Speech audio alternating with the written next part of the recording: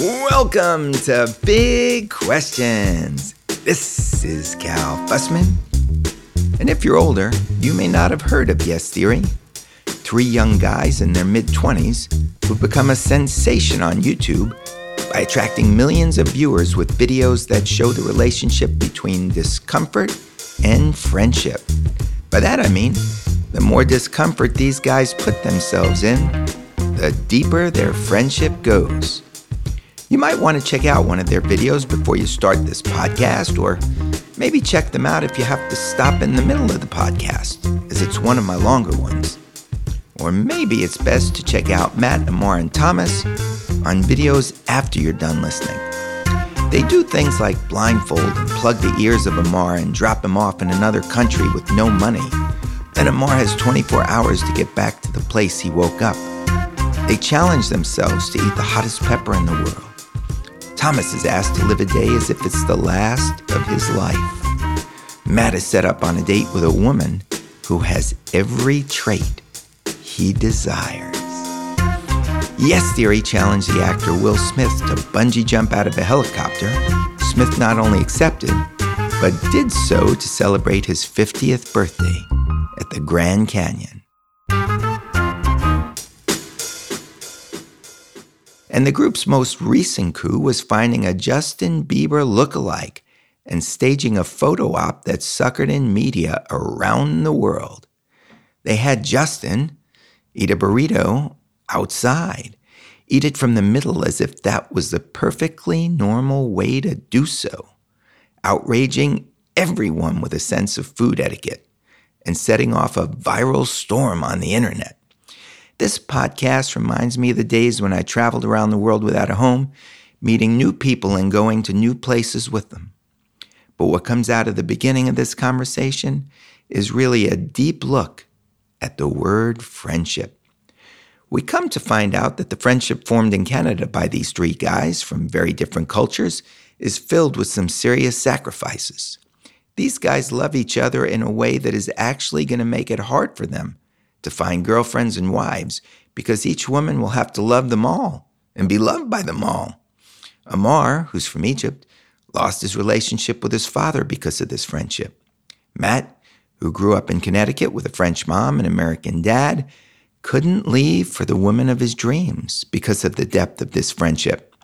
And Thomas, of Swiss parentage, who grew up in Paris, is continually looking to create videos that bring forth more discomfort, which brings forth more authenticity, which makes the bonds of friendship go even deeper. I hope you enjoy this conversation as much as I did in the moment I had it. By the end, I couldn't help but feeling really close with these guys. I hope it's the start of a beautiful friendship. I've never done a podcast with 3 others before, and you'll hear them passing the mic as if we're sitting around a campfire.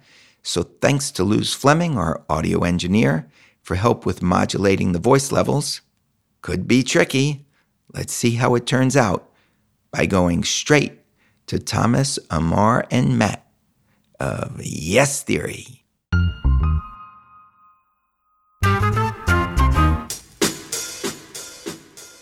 So, my first question. Do you guys consider yourself like a rock band that, instead of making music, makes experiences? Start with you, Thomas. Damn, that's a very good question. I don't even know what a rock band feels like, but it definitely, we have some elements of it, right? Because there's several of us, and we move around a lot and create something together. And for us, it's not music, it's videos. But there's definitely like a big creative process that goes into it, and then there's an audience that receives it. So in everything but the music, we could maybe be one. But I guess in music you can find therapy as well, but video for us is like a way for us to express ourselves, which we all need in some way. Wow, this is therapeutic for you. Uh-huh. All of you? Oh, yeah. Let Ammar weigh in on this here. I think Thomas thinks about this a lot. So I think he's good to talk about the therapy element, and how when we all met, we were all in a in a place where each of us had something to heal from, whether it's a failed relationship or a traumatic experience or, you know, business not working out. Like there was just something that when we all met, we were trying to express, and something that we were trying to get over. And through the friendship and through the love that built from the second we met each other, that became like our avenue of expression that helped us just work through the things that have been blocking us from getting to that state that we feel that we're like by the day achieving, which is just full genuine expression of our ideas and our principles, our morals, and putting that in video form through Yes Theory into the world. You said it so intellectually. When you watch it on the screen, it's chaos and craziness. Yeah, then we jump right in there. Yeah. What, Matt, what were the stations that you were all at when you met? You're all coming through something. And I know that Darren, he's not here. In fact, I don't know where he is. I saw the episode where he had to go out of the country. He went to Canada, correct?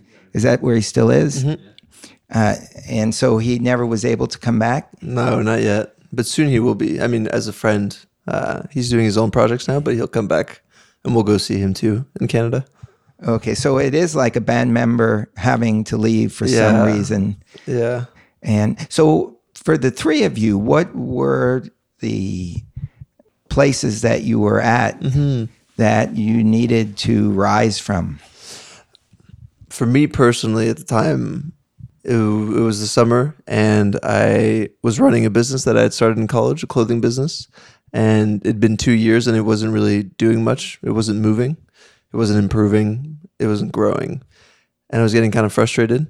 And while that was happening, I also met a girl who I fell madly in love with over the summer. And for 2 months, I was just with her a ton and getting to know her. And at the end of the 2 months, I found out that she had been dating this guy twice her age. And she hadn't told anybody. It was like a whole secret. And every guy was in love with her. But I thought I was the one that was going to be the one that gets her. Oh, man. And so when I found out, Thomas and I had already met back then. And it felt like I needed something to do to distract me from that, from both my business failing and this woman not wanting me. And then Thomas, I don't know if Thomas, you want to talk about your situation at the time? No, I mean, I'd just been like when I was 20, it was a year before we all met. I fell in love for the first time as well, and just kind of I was heartbroken for the first time. She was 2 years older and things didn't really work out. And I felt like I needed a way, it just wasn't going away and I needed some way to transcend. So I needed some way of like expressing myself that wasn't just through words, or I needed something bigger than what I had experienced before. And bit by bit, I found film and video, and I just got absorbed by it. I loved every single element of it, even the editing, which everyone complained about. Everyone was like, "You're gonna hate editing just because it's so time consuming." Yeah, and it's like a lot of little details, which was typically not like my personality trait to want to go and move little things around. But I fell in love with it immediately. Like I was just dying laughing throughout the whole process. I had so much fun choosing the music and putting together a story and like taking my time with it and crafting something that I felt I was excited about. Now, those first videos, looking back at them, were terrible, but but I still had a lot of fun doing them. And that's when I realized maybe there's something there. Maybe I should explore film, because I'd never, ever even thought about it. But I'd always been very passionate about YouTube and film, but never thought I could ever do it. And then bit by bit, this kind of heartbreak pushed me into it. It almost like gave me no other choice but to do it. And bit by bit fell in love with it. And 3 years later, still doing it. So okay, so that's two heartbreak stories. Ammar? For Ammar, it's a little different. Yeah, I hadn't had a girlfriend at the time. I've been single my whole life. No, but I was in the middle of pursuing a tech startup that I started with a friend, Oscar, and things weren't really going well for me at school. Just went through some drama there that was pretty traumatic and pretty sad. So I just decided for that summer that I'm going to leave British Columbia, which is where I was at, going to school, and go to Montreal, literally the other side of the country. And the goal behind going to Montreal was to meet investors there that would hopefully, give me initial funding, so that I can build a prototype and go raise proper money to actually start the company.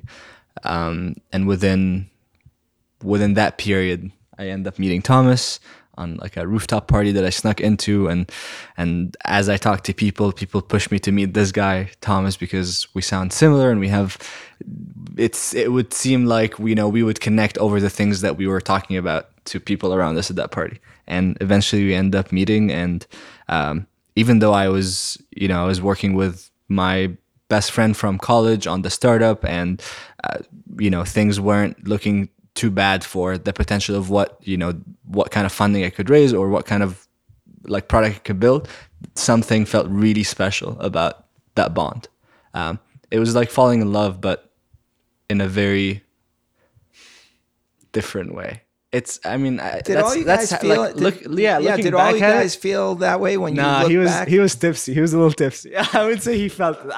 I take pride in, like, I remember going back, and I was staying at a dorm room at UQAM, which is a local university there, because that's what I could afford at the time, and the rooms were cheap. And I had a friend coming from Vancouver to visit who somehow ending up at that party there. And I went back and I was like, dude, I just met this guy Thomas, and then I talked about him like I'm talking about like a girl that I'm fascinated by, even though he was like he was tipsy. He didn't really say much, but there was just something about that interaction and that like kind of bond that felt like something different. And then we met later on for coffee, and we were talking about how we can like work together.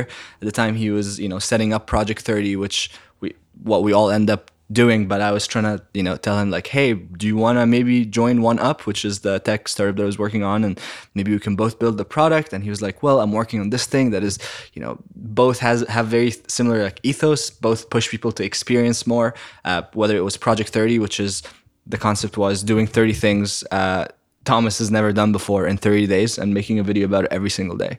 And that was the project that Matt and Thomas were working on that summer, as I was also there in Montreal doing the startup. And then, right in the middle, just ended up meeting Thomas right before they started. And from there, just ended up deciding not to go back to working on the startup and going to the next city, which was New York. I stayed in Montreal. Thomas and I shared a couch, literally a couch, for 55 days. And then we ended up sharing a bedroom for 4 more months. And so do all of you guys immediately understand this connection that you have, Matt? Is it instantaneous? I think it became instantaneous when we did the Project 30. Well, there was obviously the initial liking of each other, and that we wanted to work together. But when we did 30 things in 30 days together, of things we were scared to do, that we'd never done before, that got us out of our comfort zones, every single day was just another step in building this friendship. And by the end of the 30 days, it felt like we had lived a lifetime together. And we had experienced so much discomfort and so much embarrassment, but all together. And we had achieved so much in that little span of time that these guys were closer to me than like best friends that I'd known for a decade, And so when it finished, when we did the 30 days, immediately we all just kind of, it was just kind of like agreed without even talking about it that we're going to do this forever together, or at least be together forever in whatever we were going to do. 30 days. It took 30 days. Yeah. It was for that friendship to solidify among all of you. Yeah. We're going to Ammar now. Yeah. Every day felt like we were almost setting a new standard for what friendship feels like. It's as you, at least for me, with every relationship you discover a deeper layer to how much you can love or how much you can feel. And every day through the accelerated program of doing Project 30 together, every day just felt like that. It's like, wow, like we could be even better friends than yesterday, and then just kept going. And now it's been going for the past 3 years. Thomas, what were the things that happened in those 30 days that brought you the most discomfort or embarrassment, which seems like it actually fueled the friendship?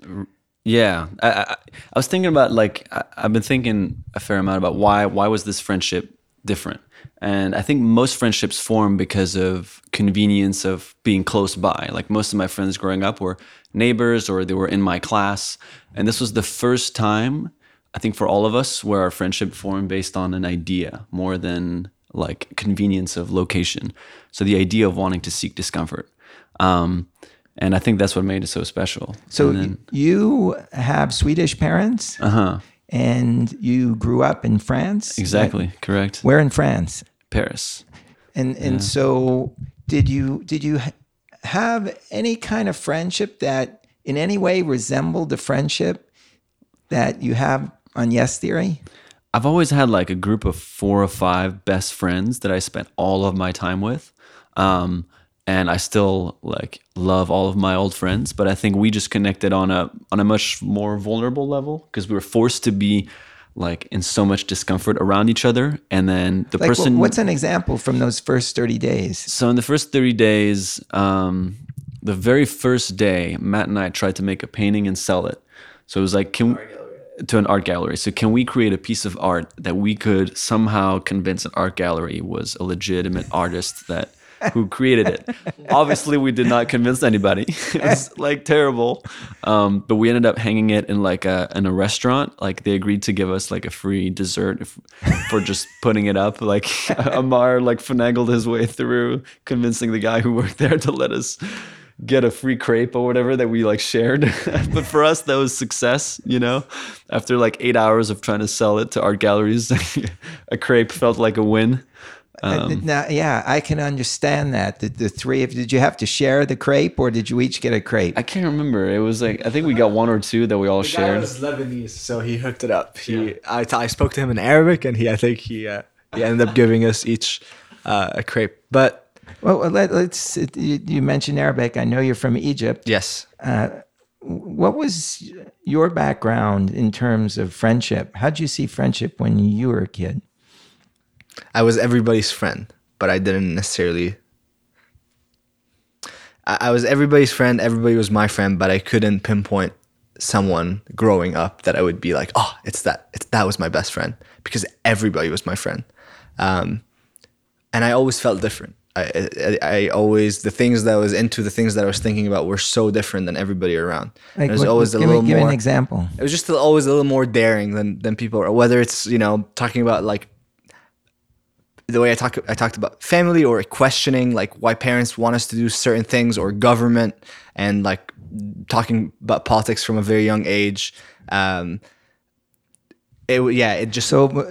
others basically accepted the way things were. Yes, and you were questioning why. I always wanted to leave in some capacity. So once at the age of 12, I started taking the bus on my own to go to Cairo, so that I can just like meet new people. I lived in a small industrial city, about 70 miles outside of Cairo, kind of in the middle of nowhere.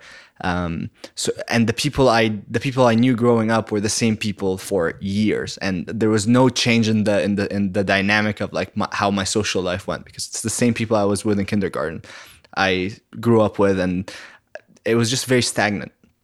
And then when I started going to Cairo and meeting older people, at the time I was like 13, 14, and I started meeting like 17-year-olds and 18-year-olds who started teaching me very different things than the people around me over where I lived were teaching me. And that's when I realized like, wow, that the constant state of motion and wanting to meet more people can add so much to my life right now, because every time I was back in school or back at home, I just felt it didn't feel like much was happening. I wasn't a fan of school. I didn't enjoy being in class. But I enjoyed going to school because of the people around. And then you went off to South Africa, correct? You have never had someone interviewing us with just knowing that much? Yes, I did. This is old school, brother.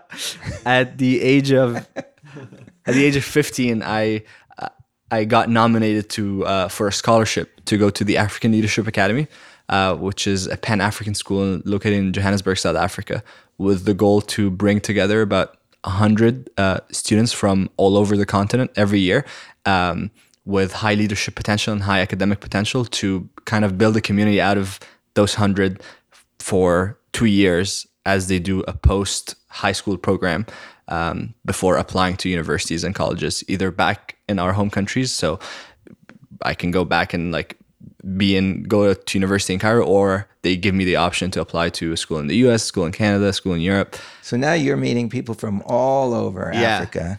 That was like a level up to just being culturally shocked and being exposed to ideas that I have never been exposed to before, about identity, about religion, about nationalism.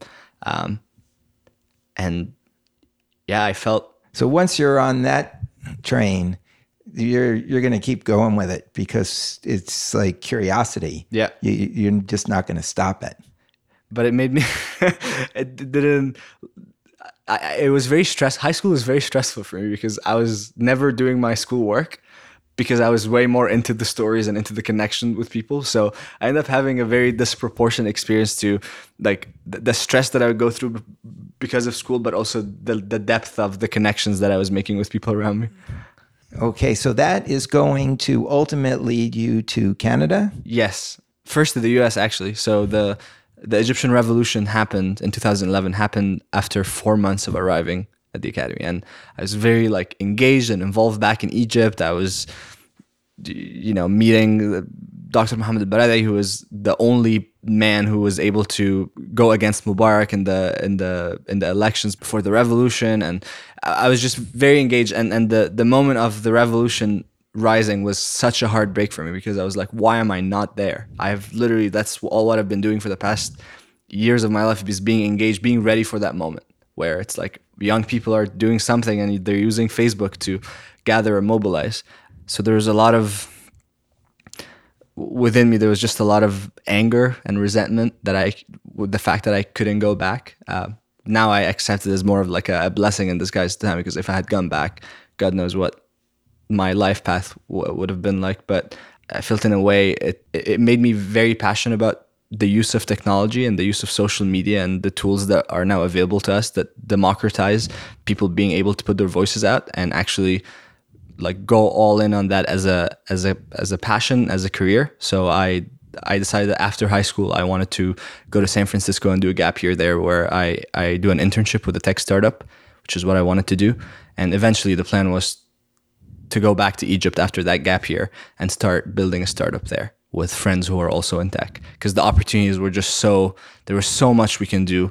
Everybody, all young people were very excited about this next stage. But as time went by, politically, the country crashed, and I just realized that going back at that point was no good. So plans changed again, and that's when I ended up in Canada. Also got nominated for a scholarship to go to a small liberal arts university up in British Columbia called Quest University, and went there for 2 years, loved what I was studying. 2 years in, started working on the startup, and that's how I ended up in Montreal. Okay. What about Matt? What about your background? I have to follow up that. I come from... Does it seem like you had a more boring background? It definitely feels like it. Yeah. That's why if ever the attention is on me about talking about my childhood, I usually deflect to Ammar. Like, just talk to Ammar. He's way more interesting. What was the highlight of your childhood? I think the highlight of my childhood, my mom is French and my dad's American. And when I was 13, I was living in Connecticut, in this like very white suburban town in Connecticut. And my mom was becoming pretty sad that we were there. Like she had left Paris to move to the States with my dad because of his work. And so she was like, for 1 year, can we just move back to Paris? I was like, no, I have friends here. I'm not going to move. And my siblings, my older sister and younger brother said the same thing. They're like, Mom, are you crazy? Like, we just made friends here. Why would we move to Paris? And then after a while, she was like, we're moving to Paris. And so we packed our bags. My dad stayed back in the States, and my mom and me and my two siblings moved to Paris. And I remember just crying for 2 weeks straight. And I remember being like moving into our new place in the 15th arrondissement in Paris, just like on sort of like the outskirts, and just being like, I have no friends here. I don't know how to speak French, barely. and school starts in a week. This is just preparing you for yes theory. Yeah, This is exactly. like- Looking back, yeah, Yeah, I mean, drop you into a place where you Right. can't speak the language and then figure it out. yeah. And then my mom was a very independent person, and she's always told us to be very independent. So she, in a way, is like the mother bird that just lets her birds fly. So she didn't help at all with our integration. So it was up to us to make friends and like walk to school and like meet people and learn how to speak French. And so she put us into this international school. And I met kids from like Korea from Italy, from even Maine in the US, who were also spending a year in Paris. I also met an Australian girl, which is where I started falling in love with Australian girls.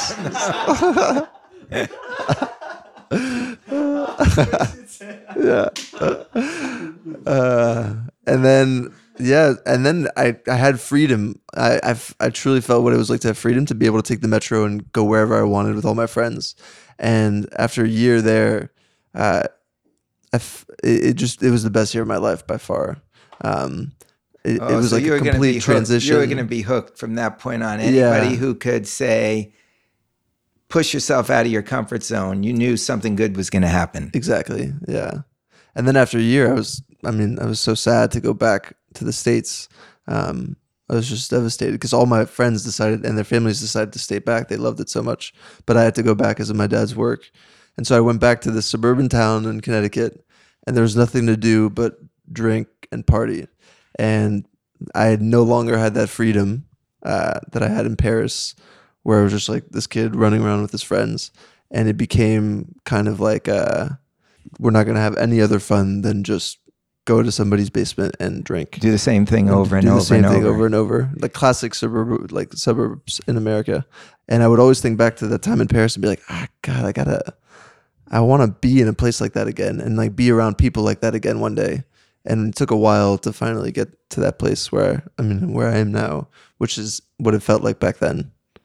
And so it put all of you in a place where you're waking up every day looking to do something new. Mm-hmm. And that some of the overlap that I feel with you guys, when I traveled around the world for 10 years without a home, that was the principal characteristic. Every day I woke up, I had no idea who I was going to meet. I had no idea what I was going to eat. Often had no idea where I was going to sleep. And it was exhilarating. Mm-hmm. And you guys are making like an internet phenomenon out of the same principle. Yeah. The difference is I did it without a camera. Mm-hmm. And part of my fascination with you all is just seeing how you've been able to use video and to lift yourself into the stratosphere where you've got hundreds of thousands of people now watching your adventures. Mm-hmm. Were you always comfortable around the camera from the very beginning together? Well, Thomas was the first one on camera, so you should talk about this. No, not at all. It was very, very strange. I think sometimes still today we kind of struggle with it. Like we're mostly comfortable when it's kind of, it feels like friends hanging out, not we're on a shoot. So whenever we do more serious productions, we're always like, what? Now there's a whole crew, there's lighting, there's sound. Like it doesn't come naturally still, when it gets more serious. So it's taken us, I think for some people, maybe they're born with it. But I think for most people, it takes a bit of time to feel natural and be able to be yourself on camera and not change how you act or how you talk. I think it's quite difficult, but I think that's part of the secret of YouTube is the people that are able to figure out how to be their authentic selves on camera, but also still be, you got to heighten yourself a little bit. You can't just be speaking with a monotone voice or like you got to think about the story that's being captured as well. So I think... Well, that doesn't become too hard when you got Matt who doesn't like hot sauce and you're going to sit him down at the table with a row of hot sauces and ask him questions and make him dunk his chicken into that hotter and hotter and hotter sauce after he answers the questions. Exactly. I mean, it seemed like like you could really be authentic in a moment like that. For sure. And I think discomfort brings out authenticity a lot. I think because the moment is so real, we forget that we're filming it sometimes. And that's the best part of it. And that's when usually like what we always try to do is whenever we bring in new people is to try to create that environment. I think when we successfully get a video that just feels right, it's when we're able to forget that it was being filmed. At least for the people that are there. Because sometimes people overthink it and they're like, oh man, what should I say? What should I do? That's the worst thing that can happen. Yeah. But when usually we've gone pretty good at making people comfortable being on camera and making people comfortable going through the process of discomfort as well. And so how did Yes Theory evolve out of this? What were some of the challenges for the first 30 days that brought you all together? So, I mean, we did like a very wide variety of things. One, we tried to meet the mayor of Montreal, which we succeeded at. We tried like stand-up comedy. We ate the spiciest pepper in the world. We got our ears pierced. We tried like ice skating ballet. We like got waxed. Oh, I remember seeing that one. That was really funny. So it was just kind of like, it's like a part of it was like, what are things that a lot of people that exist, like getting our ears pierced was something totally out of any of our personalities to have.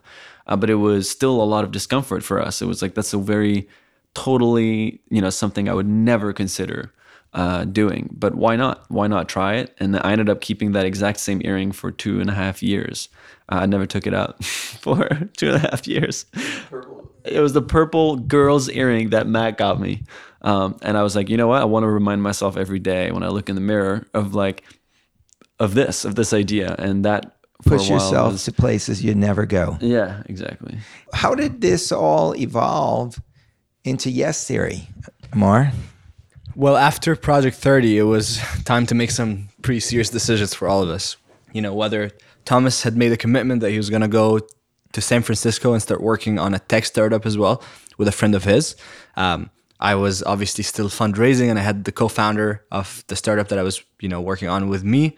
And Matt had a co-founder, and he was, his operations were going like for his clothing company. But it came a point after Project 30 where we, again, needed to make a decision for whether this is something that we want to continue or something that was just, the experience for that summer. And now we're going to go back to our regular, obviously with way more perspective and, having had this amazing friendship that we shared that would have hopefully like lasted a lifetime. But it was somehow very clear to all of us that we just have to continue doing this or have to just give it our full try in making it work. There was a lot of logistical challenges with doing that, whether it came from immigration or finances or family being happy with what we were doing, being on a scholarship and having to tell them like, oh, but give me a few more months. I'm testing this thing, YouTube, where, we're making videos but 600 people are watching and I'm sleeping next to another dude on a couch. Like it all sounded pretty crazy to everybody around when we were saying like the actual odds of a YouTube channel working are really, really low. Like thousands of channels start every year, but only very, very few of them actually break, 100,000 and then continue growing to get to, to have continuous growth. So we just decided that we're going to give it a try. I somehow found a loophole where I was able to, with the help of my academic advisor at the university that I went to, we were able to make the experiment of starting a YouTube channel be a full credit of classes. And my domain was cyber sociology and cyber law. So it was very integrated. Like I didn't need to make up a story. It was, if anyone looks into it, it made sense that why this is a very, very valuable to my education. And the model of the school that I went to was based on experience. So they were very welcome to it. And Thomas just decided to tell his friend that he was going to start the company with that he's going to just hold on for a sec and he's going to continue doing Generation Why Not at the time. That's what we decided to call it.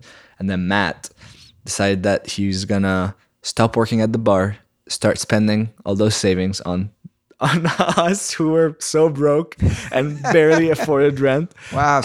And decided to tell his co-founder that that he's gonna have to just go full time on this. And a friend of mine once told me, but he calls this throwing your bag over the fence, which is like, if you're traveling and you want to get over somewhere, you just start by throwing your bag, and now you have no other option but to make it to the other side. And that's kind of what we all did. We threw our bags over the fence, and we asked ourselves, how are we going to get over there? Because our bags are all on the other side.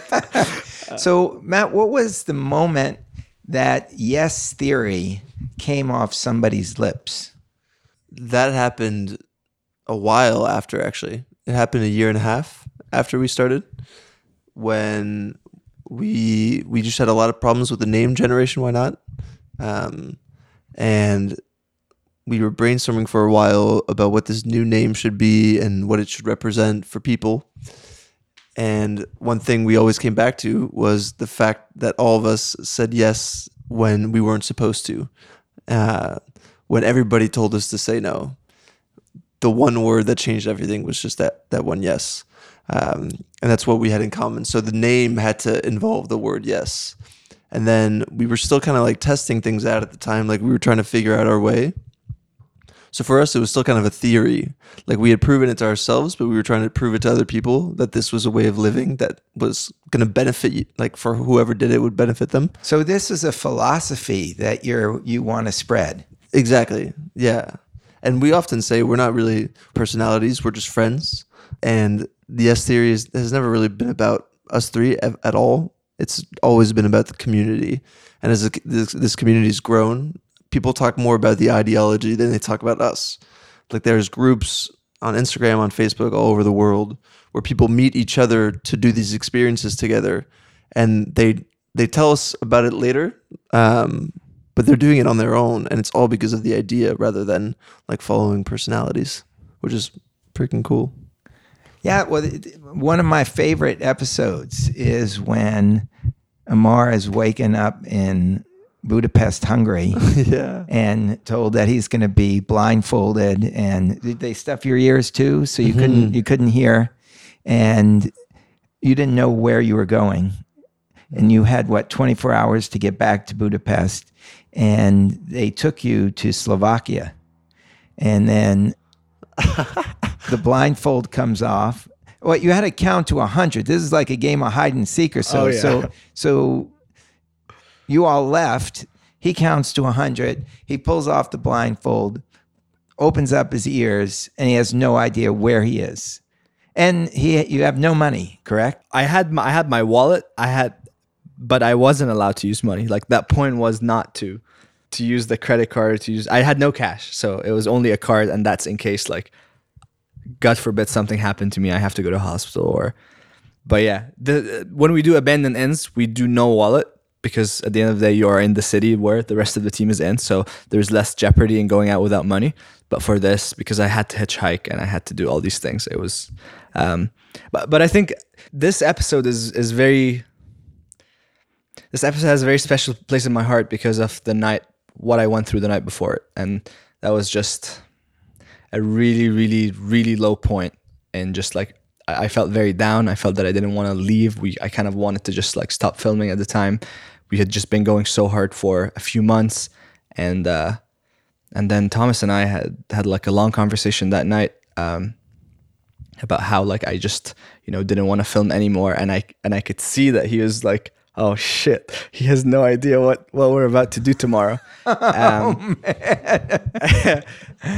The conversation just shifted to remembering that it's every time we are in motion and every time we're actually taking action. That's our only way to deal with a state like what I was going through, and staying in Budapest or thinking that just like not moving was gonna help wasn't true at all. And it was the act of going out and still getting out of my comfort zone and seeking discomfort at a time where I was just like, no, I just want to stay in the hotel and not go anywhere. And the beauty of this, and this is what I so identified with, you take the blindfold off, you're like playing, where am I? And now you just got to start asking questions. Yep. And you can go up to a kid and they say, well, capital is that way. And then you just start making your way, and then you start hitchhiking, and you meet somebody who They had Barber, like, cut my hair. yeah, there was some kind of wine party. yeah. There's like a little- So they invite you to help them carry stuff, and then you just go with it. Yeah, it was like I end up fully committing to being present in that experience because I have no other option because I want to make it back to Budapest on time, and just it cancels out all this other noise that would go through my head, that has been going through my head in that specific period, which was kind of a low period in my life. But that was Matt always. His favorite quote, or one of his favorite quotes, is "Action is the antidote to despair," and that was very present on my mind that day. Like as I was going through the experience, I was like, "Wow!" Because my mind was justifying it to me in the moment of like telling Thomas, like, "No, I don't want to leave. I don't want to go anywhere." And how I was so convinced that I should give myself like a break and I should honor the way I'm feeling and I should just like take it easy, and how I'm just so much happier that I'm in Slovakia, in Bratislava. I'm hanging out with Andrew, who is a barber, who's going to cut my hair in his backyard, and I'm going to meet his baby nephew and like get to know about how they live there and just be exposed to all these new ideas that, will change my life forever. But what wouldn't have changed my life forever is staying in that day and thinking about what will only bring me down. That is exactly what I loved about travel. You just get to meet somebody. And often I found that people open up to you in ways that they might not open up to a neighbor because, well, and I'm dating myself here, but there were no cell phones when I was traveling. The Berlin Wall was still up. And so when I arrived in Hungary, I was kind of like an oddity. There weren't that many people traveling there. And to go into a little village, everybody really embraced you. And then you'd have conversations with people. And even when you couldn't fully or even partly understand the language, it seemed like people wanted to open up and tell you things. Often things that they wouldn't tell their neighbor because they didn't want the neighbor to know. But they could tell me because they wanted to say it, and then I could leave, and it would be gone with me. Yeah. And there was no internet for me to write anything. Once I left, I was gone. With girls and women, too, because if they felt like they were being watched in a small town, and they could go off to the adjacent town with this guy from across an ocean, it was an adventure to them. Yeah. And also, if they did it outside of their town, they were free in a way. And so there was a lot of liberty. I don't know if you feel the same way. Oh no, about like that. Totally. You remember when in Cuba and the boxers, we did an experience where we went with pro boxers from Cuba, and they taught us their ways and they introduced us to their coach. We met them on the street, and then later on, as they took us out, they started opening up about their dreams and aspirations and how being in Cuba is, all the things they go through living in Cuba and the socio-political situation there, and obviously things that are very sensitive that they can never say in public because they will just get detained and get arrested for saying those things. So in a way, we were the only people they could share that with. And we end up experiencing that quite often as we interact with just locals who share with us their life so like openly and vulnerably. So, Thomas, when you're filming, or you're sort of behind the visuals, and I know that Matt is like Mr. Discipline, Mr. Organization. He likes to plan things out. Mm-hmm. Ammar is sort of the free-flowing of the three. How do you plan out these different adventures? Like, how do you come up with the idea that, well, you know what, we're going to give ourselves lie detector tests, and we're all going to be asking each other funky questions that we want to know the answer to, and we're going to see if our friends are going to tell the truth or not. Where does that idea come from? I think for a while when we were starting, everyone was kind of doing a bit of everything. And I think it's still kind of like that. Everyone contributes to ideas, everyone contributes to filming, everyone contributes to being in the videos. But more and more now as we move forward, it's a little more structured. So for a while, the first pretty much 2.5 years, would just like someone would think of something and be like, wouldn't it be funny if we did that? Yeah, let's do it in like tomorrow or in 2 days, whenever, and we'd just set it up. Like it was very unorganized. It was kind of like off the cuff. And if like halfway through the process of organizing it, someone thought of a better idea, we would just go for that. It was just kind of free flowing in terms of what excited us the most. And now we have a little bit more of a process where we consider, is this going to be an interesting video as well? Like we always consider it in the back of our minds, but now we're thinking about like, what's the story going to be for the viewers? What's the why behind this? Like, why is this seeking discomfort, or why does this relate to yes theory? And what's the audience going to get from it? It's amazing. I'm listening to you say that, and you're telling me the first adventure was creating a piece of art that you could sell to a gallery. Right. And in the end, you're creating art. That's what you're doing. And it's the art of friendship in way. And okay, here's a good example. We know Matt likes Australian women. I'm glad that's on record. We take myself into the hole. Yeah, you. No, we know that he had a semi-tragic experience in the time right before he met you.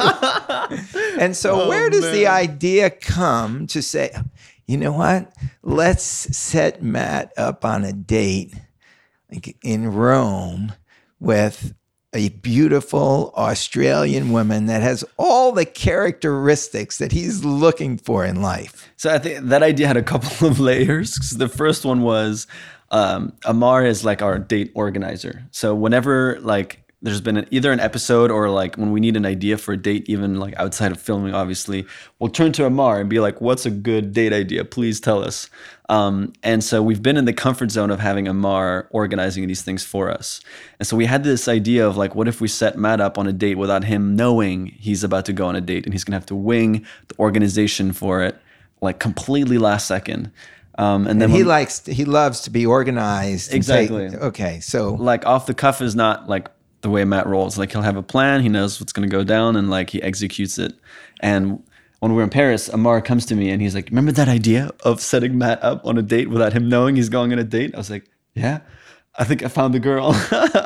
And it was, I don't know how you found her, but it was on Tinder. Okay, he was on Tinder. And then it's a beautiful girl. Yeah, and not only that, it had all of the she had all of the characteristics that he was looking. She was smart. But that's what exactly. That's so when Ammar showed me, we were literally jumping up and down on the bed. We're like, this is gonna be amazing. But then obviously there was like a layer of screening. It wasn't just like we didn't just ask her right away that, oh, you want to go to Rome and be with Matt? Thomas and I met with her. And then she went to I remember she went to the bathroom, like, halfway through the conversation. I looked at Thomas like, I'm now scared. Matt is going to fall in love. It's like, what if Matt just doesn't come back from Rome? Like, what if he just stays there with her? But I think what excited me the most about this is just knowing how truly uncomfortable Matt is going to be. And how he's like him working through that discomfort was just going to be because he had no time to plan. No time to plan. He had no idea it's happening. And the beauty is you set him up so that he actually meets the girl in the airport without even knowing. That was Ammar's engineering. Yeah, that was great. Ammar told me that plan of like, you know what? I'm going to try to get them to meet like before the flight. I'm like, Ammar, this is so risky. Like, why go through the extra hoop of risking Matt figuring out what we're doing? He's like, no, it's going to be amazing. I promise. I got it. I was like, all right. And then I came back with the footage and I watched it and it was perfect. It was perfectly executed. And Matt sitting in silence, grinning right next to us at this moment, wishing we never brought this up. Let's let Matt weigh in on all this. For context because he's been asked so many times after the episode ended up being one of like the ones that people just loved.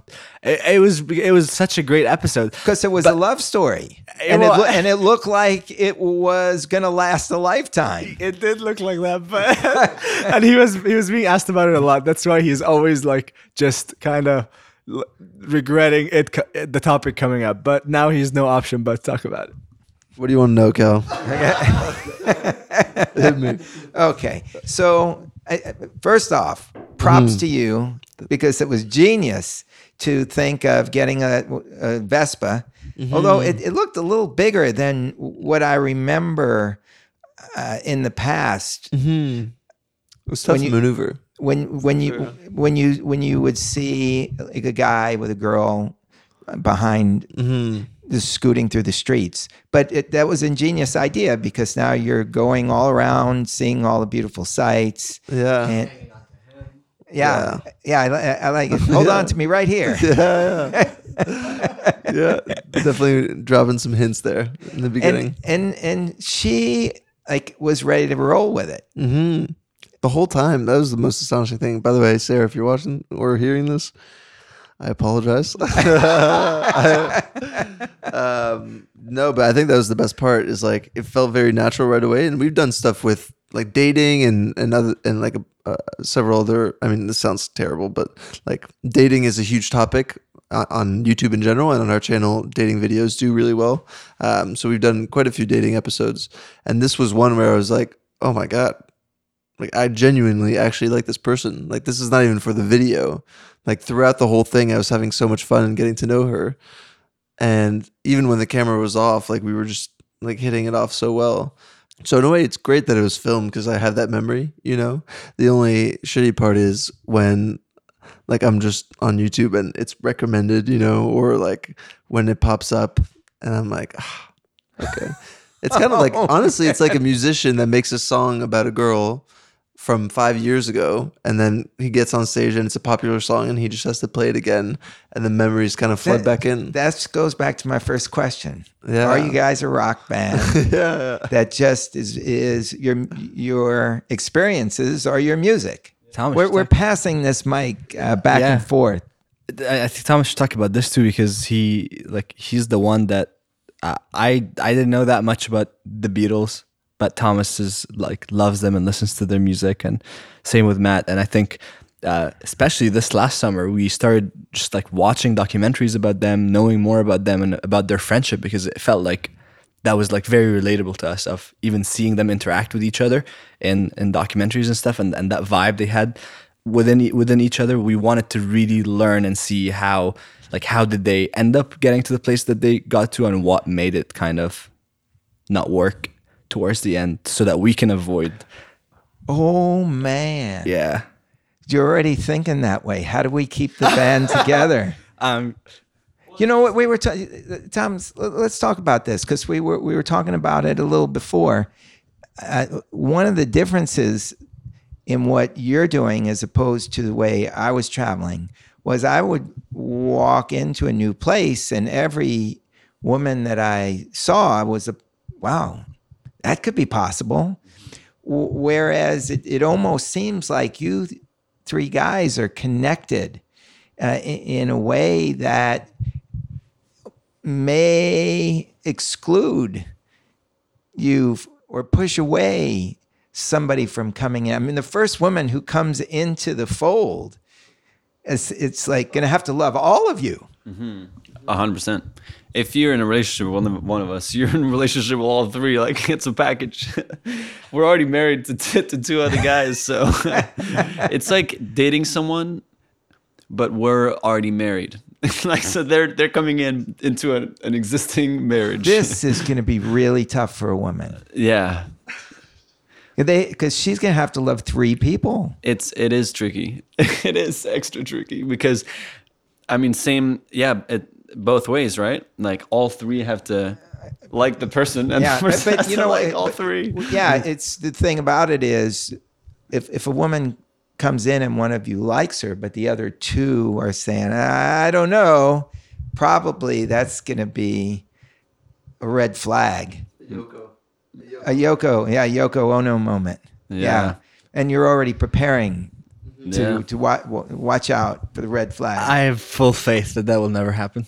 I don't think, Just because you know each other so well at this point. Yeah. Like, and you've pushed each other to such uncomfortable places that you know each other in ways that most friends really don't.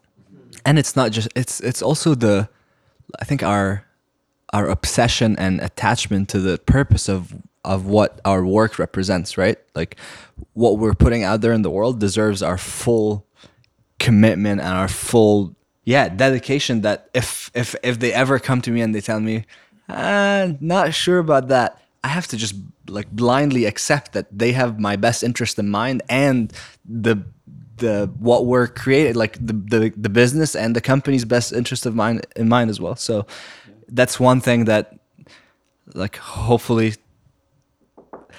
it just stays forever, is that we have that trust amongst each other, that there's a no question asked card that any two can put in front of the third. And I think we're used to calling each other out whenever someone's being unreasonable. And I think that has just created a level of trust towards like the other people's opinion in the team. Like if the two others come, and it used to be three others with Darren, but if the two others come with something that like isn't working out or is a bad idea or something like a pattern of behavior that is like unhealthy for that person, then like we bring that up very openly. We had like kind of type of interventions that helped each other grow on some level, and I think probably that's what, no bigger than what happened with Ammar and his dad. Are you comfortable talking about that, or yeah? Yeah, I mean, and we've been trying to like support each other as much as possible through moments like that, and it's been hardest for Ammar. Yeah. What do you want to know? Well, what I do know from watching it, because you filmed it, is your dad basically he lives in another culture, and he's seeing you guys in a way that he would never see anybody in his culture. Correct. And so he's basically saying, "Oh, no, this doesn't work, son. Yep. I want you back here. I want you living in my culture, in your culture." And it basically put you in a situation where you had to make a choice. Mm-hmm. Yeah, and the choice was either to stay in yes theory or do something that would make my dad happy and accept me, basically. That was back in May of 2018, and it's the hardest thing I've ever had to go through. But I think it's also the thing that taught me the most about myself. And usually that's usually the pattern. The hard things that you go through are the things that teach you the most about yourself. But I think having to share that story, not that I had to, but I wanted to, because I knew how many people would relate to that situation that I was in, and that constant emotional blackmail that parents often use with their children, and making them feel guilty for, it's like, well, I raised you, I put you through school, like you are supposed to be following what I tell you is right. You're still young, you don't know as much. I've done so much more in life. Trust me. And obviously, it's your parent. You want to trust them. You want to make them happy. But I felt that with me, it just got to the point where it was a question of like compromise. Am I going to compromise my own happiness and my own fulfillment in what I do so that I can appease my father, just because he doesn't really understand what is it that I'm doing? And the question was just simply no. I'm going to continue doing what I do, and I'm actually going to like share that story so that other people who are also going through it know that they're not the only people that go through it, that, all power to you if you take the decision to follow your heart and do the thing that just makes you happiest. And I think the aftermath, I always say that making that decision was the second hardest thing I've ever had to do, but the hardest decision I've had to make is keeping that video up online, because of the amount of pressure that I was under for the 8 hours from posting the video for the 8 hours after that. Just the amount of phone calls, the friends that came to the house, the emails and the text messages that I was getting, people telling me like, how dare you put a family matter like that online, and how dare you just put your dad in this position where he appears to be, an inconsiderate, unsensitive man who's, doing this to his son. But you didn't put it out that way. You put it out with the understanding that he was doing this out of a sense of love. It was just a different culture. Yep. Yeah. And that's even though I haven't spoken to him since May. It's been months, since April actually. There's not a moment where I'm resentful or angry towards my dad. It's only just sadness that I can't necessarily talk to him at times or share with him moments of big accomplishment or getting down from that heli, you know, after having jumped with Will Smith. Yeah, and we'll talk about that. We'll get there. Like big moments like that, and not being able to share with him. But at the same time, I'm also seeing that what we're all creating together is impacting so many people's lives, and that's worth something. That's worth a sacrifice, and that's worth me being patient and hoping that one day he will understand. Even though right now I don't see it at all, and I don't see that day coming, I still just choose to hold on to the idea that one day maybe things will change, and I'll be able to have a relationship with him again. But on the other hand, as I was under that crazy amount of pressure after posting the video, and people reaching out and almost guilt tripping me for posting that video, I was also receiving literally thousands of emails, of messages, of comments on YouTube on the video, of people being so supportive, of people sharing their own stories of how they can relate so much to what I was sharing, and how the Tunisian girl that goes to school in Paris, her mom is giving her a similar ultimatum because she's dating a French guy, or a Chinese student who wants to pursue art, but his parents wanting to, he's Chinese American first generation, but they want a doctor be a doctor, be an engineer, and again, I swear thousands of these stories, and all of them people just saying like, thank you for being that vulnerable, thank you for sharing what you feel, because not a lot they hadn't seen anyone share that, like what you go through emotionally when you're in a state like this. People only hear about it when it's like later on, when you have actually achieved the thing that you want to achieve, and you talk about it in the past of like, oh, back then 10 years ago my dad didn't agree with what I did, but I end up making it and now we're in good terms. Like, but you never really end up hearing about what it's like going through the actual thing in the moment. Matt, I'm just wondering, Matt, as Ammar's talking about this, what do you feel watching your friend basically forced to make a choice between the family that brought him up and you and Thomas? Well, we were there the whole time. This all happened, like Ammar said, within an 8-hour span. So when the video went up, within, seconds, we were in a room together, and Ammar's phone was on the table, and it didn't stop ringing, like from his brother, from his sister, from his mom, from his friends, and he would answer it, and they'd just be screaming at him, and he just like had to hang up, and they'd keep calling again and again, and obviously, that would drive any person mad. The people you care about most are like begging you to stop doing something, and it was almost like holding, like Odysseus on the ship, with the sirens, like egging him to come down, and he just like ties himself to the mast, or like puts wax in his ears to avoid it. It was kind of like holding Ammar onto our ship and be like, "Don't go down, like hold on tight." And then we had like two of our good friends come over, and they were like, "Dude, I think you should take the video down. Like it's very disrespectful to your family."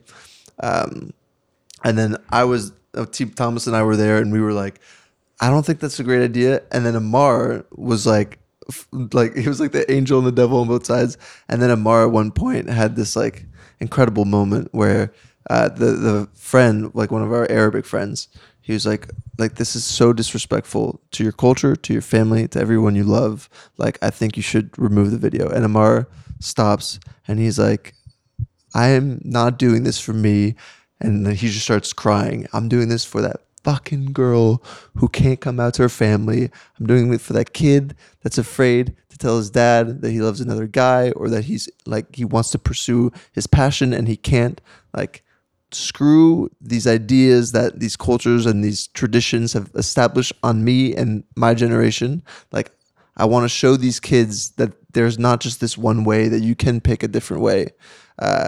And he was like screaming it, and like with passion and crying, and everybody in the room just kind of stayed silent. And we were like, okay, well, the video is going to stay up now. That was kind of the decision right there. Well, so what was happening in this whole process is Ammar's dad hadn't seen it yet because he was asleep because of the time difference. Right. Ammar's dad goes to bed earlier than the rest of his family, so the time bomb. They wanted it to go. That's why everyone was trying. Before the father could woke see up. it. So his family was afraid of the storm that would happen the next day. So that's why his siblings and his mom, who go to bed later, had seen it and were begging him to take it down before his dad got to see it. So that was what the whole thing for 8 hours. We stayed up until the moment that we knew that his dad was waking up, like debating whether we should take it down or not. And then we decided to go for a walk and just left our phones, left everything. And then in that walk, Ammar decided that he was going to leave it up. Yeah, it was a very, very daunting, and I've never been that anxious. I can't even imagine for you. Like, it was probably the hardest 8 hours of your life. It was the longest. It felt like 3 days. It was painful. It was like so conflicting because we felt selfish partly, and then we were like, but this, knowing Ammar, this is the right thing. And then he spoke to my dad. Like, we were getting so many opinions that were, some were helping and some were just making it worse. And the whole thing was so confusing and conflicting and agonizing. But at the end, I think in hindsight, I'm very happy you never took it down. Yeah, and you can see going through all that, the bonds, the depth of the bonds that you have are just getting, it's like roots in a tree getting stronger and stronger and stronger. I mean, as seemingly terrifying a moment like this can be in making someone feel so alone, I just never felt like that, because I just knew as you said, the roots are so deeply connected. And you know, it's been 3 years of constant work. It's not just a stagnant relationship that is, again, as Thomas mentioned at the beginning, convenient, that is just there. It's something that we have to put work into every single day. And now these are the people, like, this is literally my family, and we have no option but to stick together and continue having the outcome of this friendship be something that, you know, that can impact the world in a very positive way. And that's, again, goes back to why a decision to keep a video that is very, very personal and has affected my personal life later on. And in the way people, you know, when people come to me and ask me, how am I, they know a little more than what an acquaintance would know about my personal life and what I go through, because I shared that. So there's almost an expectation to go into that topic and talk about it and open up about it. So, you know, obviously it came with some inconveniences, but for the 99% part, I am very happy of the conversation that a video like that started, and just how much it helped other people make decisions that are now making them feel fulfilled and happy. Just curious, do more people talk about that video or the video of bungee jumping with Will Smith? Definitely the video about my dad. Wow. 100%. That's the main, and I think with me, when people mention it, they mention it out of a place of also pain and hurting, because they know it's a very common experience to just be in conflict with your parents, and we've all gone through it at various degrees, obviously. But it's such a relatable experience that when someone relates to it and comes to me and tells me like, "Oh, dude, that video you did about your dad," I instantly know that they also have their own thing that they are going through with either one of their parents. So they say that like not everybody can imagine themselves belly bungee jumping with Will Smith on his 50th birthday, but a lot of people are actually in that position where they have a huge conflict with their parents that is causing an incredible amount of discomfort and like pain to them. Yeah, it's amazing how cross-cultural you guys are. And like Darren's not here, he's from Turkey, but you have such different backgrounds, and yet the arc over you guys basically covers the world in terms of the people who are going to say yes to things and want to push and are curious. And I think one of the things I love about it, and this goes back to traveling around the world for 10 years, is you just see how people are connected. You know, we often try to wall ourselves off and say we're this and they're that. And then when you really get it down to the basic things, food, friendship, travel around the world, and they're all the same. What was it like? What was the moment that you had the idea to get Will Smith to bungee jump with you for his 50th birthday. Thomas? Well, there's just like a lot of our like greatest ideas. There's like layers of it. It wasn't just like there was a eureka moment that Ammar had, but there was a few things that happened before that led to that moment. And one of them was all of us noticed, wait a minute, Will Smith just launched a YouTube channel. So that was the first thing. I was like, okay, that means we got a YouTube channel. We have a YouTube channel. And like all of a sudden he's out there and he's vlogging and he's like doing, trying to be native to the platform. So we felt like that was the beginning of an opportunity. And then we had friends of ours that did a video talking about, it was called Why Does Will Smith Have a YouTube Channel? And within a couple days, his team reached out and said, hey, we love the video. Maybe there's a way for us to make something together. And so that made us realize, hold on a sec. That means his team are looking out for videos talking about Will Smith right now on YouTube because it was just the infancy of his channel. And so we all agreed, like, we should try to do something.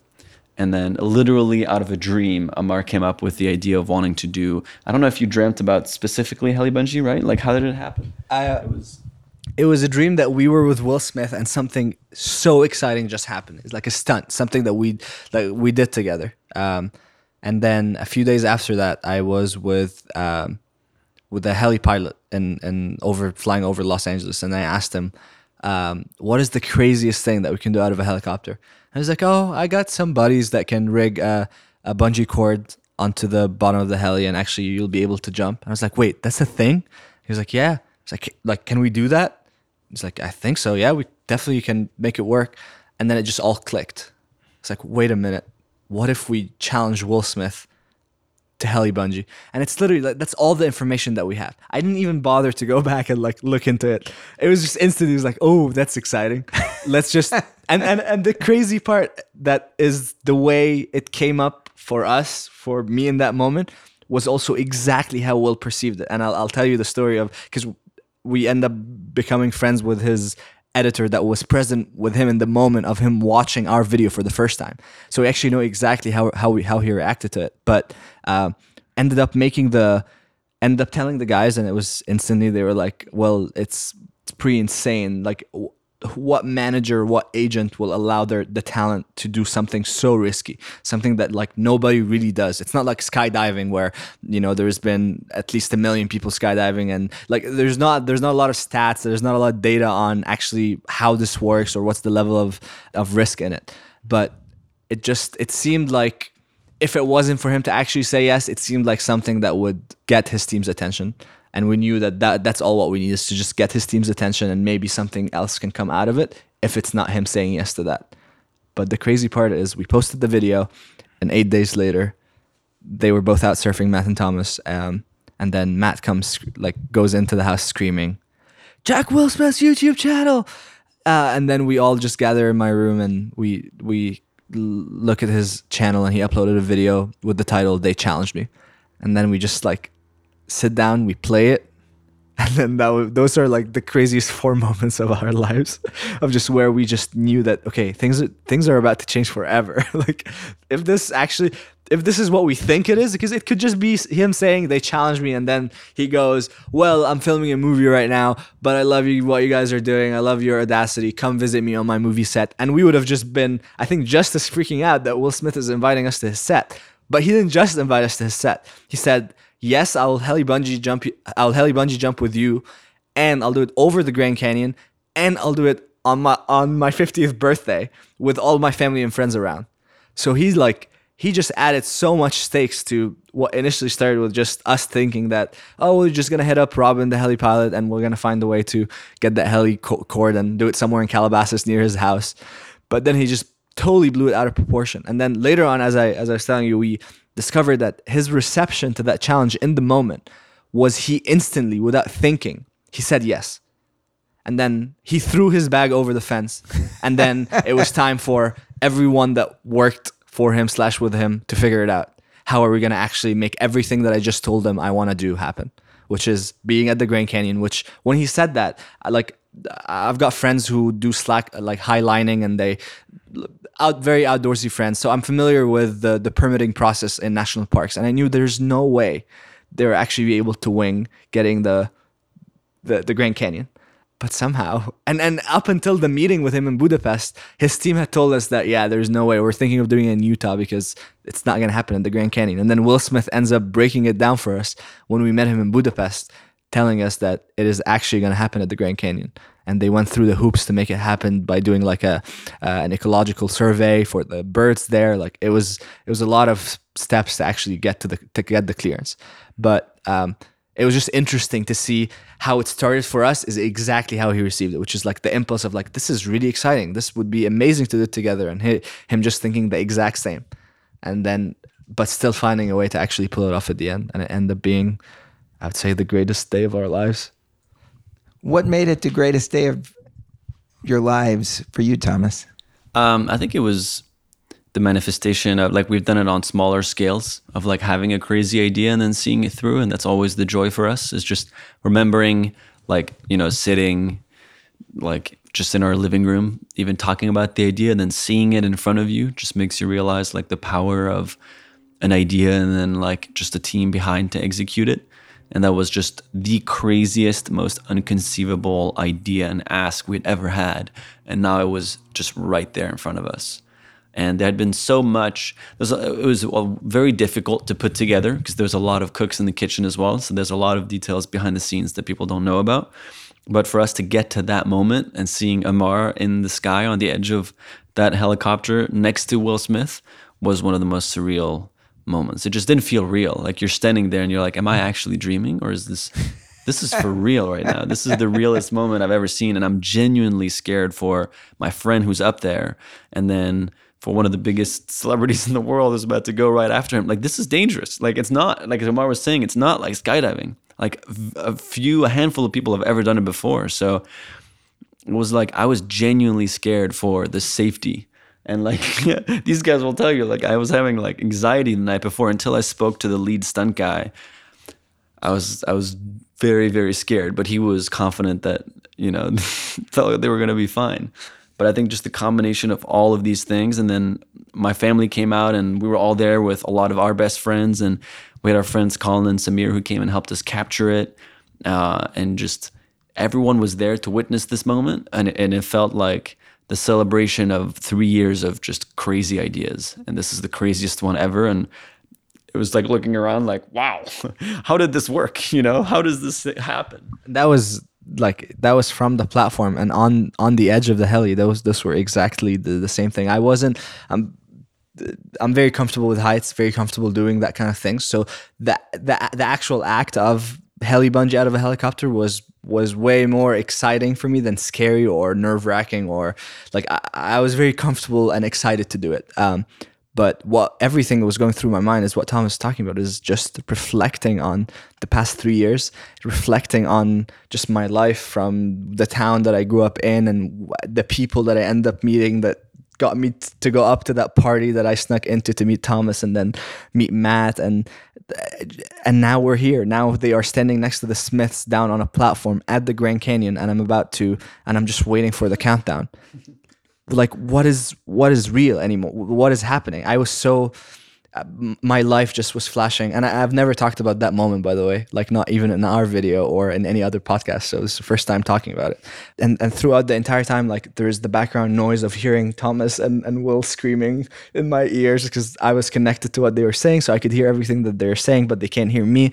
And as that was happening, I'm also seeing, again, my life go just in front of me. And, the deal with the stunt guy was that he was gonna allow me to hang behind and look between my legs so I can fully grasp the height that I was in, because that just excites me. And he was like, "Oh, we'll do it the dangerous way." He was just getting me so excited, and all of a sudden, in my ear, I hear, "Fred North, we're clear. Ammar's clear. 5, 4, 3." And he looks at me, and I thought he was counting down for someone else. I was supposed to look between my legs before they count down. And all of a sudden, I had this whole like routine of how I wanted to exit. I wanted to have it like to have the perfect form in like falling. And I went through it like on the ground and as I was coming up. But then my mind just drifted, and as I said, like everything that I was thinking about. And then it goes 5, 4, 3, and he looks at me, and I know that they're gonna drop a 200-pound rope if I don't jump when they say go. it's like I can't be like, no, do this again. The rope will take me down. So it went into like autopilot. Like there was no time to think about my form. I just literally did. I just jumped. I just let go. And in that moment, I have never experienced like a more meditative moment in my life. The actual fall felt like a lifetime. And I skydive, and I know like free fall. I know what free fall feels like, but that was just so different. Everything just went so quiet. The only thing I remember is hearing the squeak of just the rope just extending towards the end. And then at that moment, I was like, I am in the middle of a crack on Earth right now, about to go up to see again the Smiths, standing with my best friends, and my like Thomas's family is a second family to me. My family up there, and just like everybody that I love standing, and I just hear everybody screaming, and I hear them on the platform, and it was just the most euphoric moment I've ever experienced. And again, it would like people often ask about the actual like heli bungee. They're more interested, like, oh, how was that? But to me, it was not at all about that. That was the normal part in this. The not normal part is thinking about how we got there. And what was it like to see Will after you went? Because then now he's got to go, right?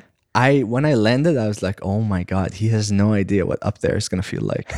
And he was like, he's just playing it right now, being like, oh yeah, let's do it. But he doesn't know that his quads are going to be twitching from being standing that high, and him knowing, just grasping that the ground is about 2,500 meters right below him, and it's just rocks. And like, you know, as I said, at the end of the day, this is something I'm used to. It's that state of mind, or being on the edge, is something that I'm very comfortable and familiar with. But Will Smith is not. He only skydove like 2 years ago, because he was so scared of heights, but for his whole life. So I knew as a challenge, the actual heli bungee, like him to leave the thing, is gonna be more. That is his jump. Like for him to just actually commit to letting go. Yeah, I think we both had very different experiences of the same thing. For me, is way more on the emotional end of things, and for him, it's the actual physical experience of him having bungee jumped out of a helicopter. In the end, did he feel like a brother to you all after he made his jump? Well, that was the most interesting thing, is the before and the after of him jumping was our relationship with him like completely changed. It felt like the second he came out of that jump, there was, especially between him and Ammar, there was this like very special bond that they had both been through this thing together, and that nobody else had experienced. And we went to like a party after for his dinner, and he stands up after everybody's like showing him the videos of friends like saying happy birthday and like eating the cake and everything, and he stands up and he's like, I have so many people to thank here today, and I just want to start with my guys from Yes Theory. And I was standing next to Thomas's parents, and it was one of those things again where you're just like, what is life? What is happening? Like, Will Smith is Will Smith, and on his 50th birthday, the first people that he thinks to talk about are us, who he's met like 3 or 4 times, you know, but because of this moment in his life and where he's at in life and where he's trying to go, I mean, it felt like we were like at the top of his mind, and that this new bond had been formed. And even like during and after, and like his whole team and him, like we're still very close now. And it just feels very, still at this morning, I was in my bed, I was waking up, and for some reason, I generally have stopped thinking about this. But I had some time this morning to kind of reflect, and I was like, we're friends with Will Smith. You know? Now, you know what? Ordinarily, I would stop the conversation at this point because it's a perfect ending. Yeah. But we got to just talk about the Justin Bieber story. Yeah. To end it on the best note. We got to talk about that because that is hysterical. Yeah. So how did that come about? Justin Bieber eating a burrito. Yeah. The concept, just explain it from the beginning.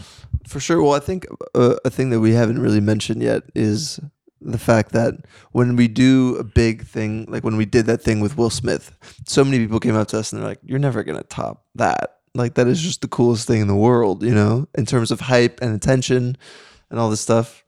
And for us, the main thing that we always kind of tell ourselves is we're 0.1% of the way there. Like this is just the beginning for us. It's the first page of the first chapter. And so we're constantly thinking, like we stop thinking about the Will stuff and we're like, all right, new ideas. Let's refresh. What are we doing next? Justin Bieber. Yeah, exactly. And for a while, we've been thinking, we've seen a few people do this where it's like kind of manipulating the media and putting out a fake story that goes super viral. Like Jimmy Kimmel did it. Nathan For You did it. We thought it was so funny. And I think we live in an age of headlines. Like people read headlines and share without actually reading the article or the sources. And we're guilty of it too, you know? And for a while we were thinking we need to kind of remind our audience that they shouldn't always believe like all this drama that they hear and like that is spread constantly, especially about celebrities, like that they should be like very aware and very skeptical. So we had that idea. And then this is the funnier part of the story is that our manager, Zach, who you know, has a friend of a friend in Canada who is the doppelganger of Justin Bieber. And Looks just like him. Looks just like him. And Zach mentioned it to us and we are like, oh, that's funny. I mean, there are probably a lot of dudes that look like Justin Bieber. And he's like, no. Look at this guy's photos. And he showed us his Instagram. And I remember we were outside of the table and we were going through the thing and every single one of us had the same reaction. We were like, what in the Lord? This guy is Justin Bieber. We have to do something with this guy. He is identical to Justin Bieber. So we flew him out. A week later, we were like, all right, his name is Brad. We were like, Brad, we hit him up. He was down. You're coming out. And we decided that, yeah, we were gonna try to manipulate the media in some way with him as Justin Bieber. And for a while, we weren't sure what that would be, like what the viral thing that he would do would be. So we invited a bunch of our friends over. Like sometimes when we're stuck, we'll invite like people that we love and respect, creators who always have great ideas. And we're like, all right, guys, come and like, let's chat. And Thomas was leading this whole operation and he was freaking out because he didn't know what we were going to do with Brad. And then one of our friends suggested one of the most popular thing on the internet is food. So if anything revolved around food generally gets shared more. And the second thing is everybody shares stuff with Justin Bieber. So what can you do that's with Justin Bieber and food? Justin. And especially people get like very butthurt when you mess with food in the wrong way. You know, what's the thing with the Kit Kat? Biting into Kit Kat, pineapples and pizza. So people are very protective of their food habits. So we're like, okay, how about he eats this burrito sideways? And we pretend that we're the paparazzi has snapped a picture of him on a bench in the middle of a park eating a burrito sideways and truly enjoying it as if this is what he does. Yeah, and then we went out, got him a wig. When somebody said that, let's get Justin Bieber to eat a burrito sideways, did everybody immediately start laughing? Well, I wasn't there. It started with like, what's a weird way to eat certain foods? And there's like, oh, like, you know, cereal before, the milk before the cereal. And then there was like eating tacos sideways. And then like, we were like getting closer and closer to the idea. And then someone said it. I think it was our friend Taylor who first mentioned it, who was like, what about a burrito sideways? And we were like, I've never heard of that, but that would definitely piss people off. You know, like people, that is a terrible way to do it. And people are definitely going to be upset about it. And yeah, we just decided to go for it. And the interesting thing about that video is that it's probably the most collaborative video we've ever made in terms of creation, because every single person that appeared at one point in that video was like a key component to making this happen. Like Gracie chose the photo, decided that was the best angle. And then Taylor came up with the idea, and our friend Matas took the photo. Like everybody did their little piece in this that ended up accumulating to this. Connor shared it on Reddit, and then all of our friends somehow, you know, partook in this in a small way, and then it created this giant news thing that just went mega viral. How many people ultimately saw Justin? Tens of millions. Oh my God. 200 million people Probably. saw Justin. It was on the biggest. It was on the biggest number one talk show in France at like prime time. It was like, it was in China, in India. It was a Twitter moment. It was in every single newspaper you can think of. it just became a cultural phenomenon because it was around Halloween, and then people actually started doing that as a Halloween costume. And that's when you know, like, that's when you know you've done something that affected culture so much that whether it's like, you know, I don't know, the other trends of the internet, like Salt Bae or any of these personalities that just come up and then become huge, that people end up doing it for a Halloween costume. And we were seeing it on Snapchat, on the Discover page of people wearing it, like doing it as a Halloween costume. And we were like, wow, this just became so much bigger than we ever thought. We just influenced culture in the most in the most absurd way possible. Like in ways that is the last way we would want to be influencing culture. Think about 200 million people.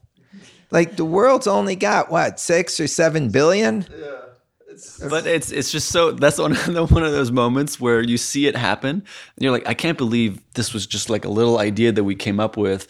Like people are commenting about the sweater. Like I remember just walking into like freaking H&M buying the cheapest pink sweater I could find. Like it was all just so random, and then it's becoming like a huge thing. And you know, you remember just sitting in like, you know, in shorts in your backyard being like, what would be funny, you know? And then it just takes a whole life on its own. And hearing other people talking about it is so funny. Like, because this is on the news everywhere. Yeah. The funniest was friends were sending us the picture, you know, and like friends were sending us screenshots of their friends posting the picture without having any idea it was us. Like we felt honestly at the moment kind of like the Illuminati. We were like, this is what it must feel like. You just throw something out, people believe it, and you're like, gotcha. And that's how we start the video. Gotcha. Yeah. Did Justin ever weigh in on this? Any comment from Justin? No. Justin's going through a lot. Yeah. Justin's already dealing with drama, it seems like every day, or paparazzi at least. But his manager, Scooter, he reached out the night that it happened. We FaceTimed him, and he knew it wasn't Justin. But he told us on the phone, he was like, I'll just play along. Like, I think this is hilarious. I'll just go with it. And I totally see why Scooter would go along with it, because it exposed the very thing that had affected his talent, that affected Justin the most, which is just people. Everybody looking in on his life and examining everything that he does. And just, I think, making the assumptions, but also just, as Matt said, it's like the age of people just looking at a title and being like, oh, wow, like, well, that's getting views, so our news source should also post that because we'll also get views if we do it. Because it was such a perfect topic, as Thomas was saying. Like there was a debate which was gonna prompt people to comment, which is exactly what any news source like posting would want people to do.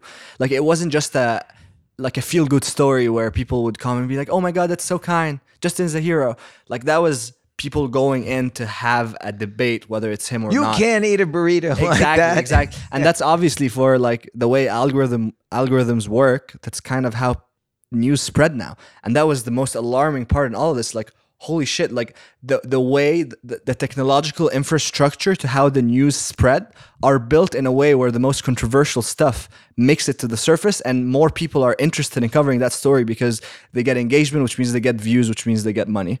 And then all of a sudden, what do we even believe in anymore? Because when one photo goes on Reddit for about 8 hours, and then the following day we wake up and within the following 48 hours, it's on every respected news source around the world, or not every, but like a lot of them, and internationally covered without even people verifying who took the photo or like what is the context of when it happened.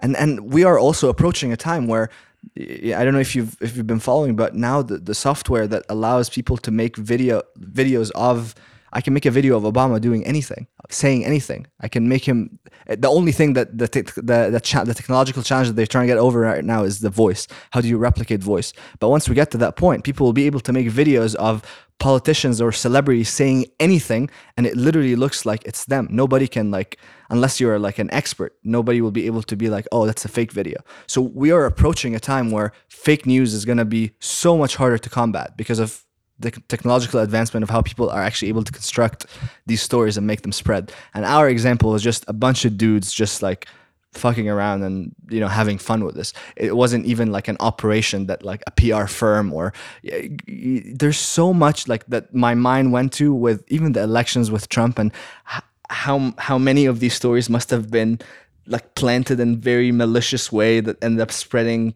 false information that ended up influencing the whole like course of American politics for the following 4 years from that point on. It was just very, as hilarious as it was for me personally, it was very like scary, alarming, and just like made me feel very uneasy about the way the internet works. Well, it's an interesting way to wrap this up because it always seems to push toward the uncomfortable. And I mean, that's in a really poignant way. But you started out to do something funny, and it literally pushed the whole society into an uncomfortable place. And hearing what you just said, Ammar, everybody should be feeling uncomfortable.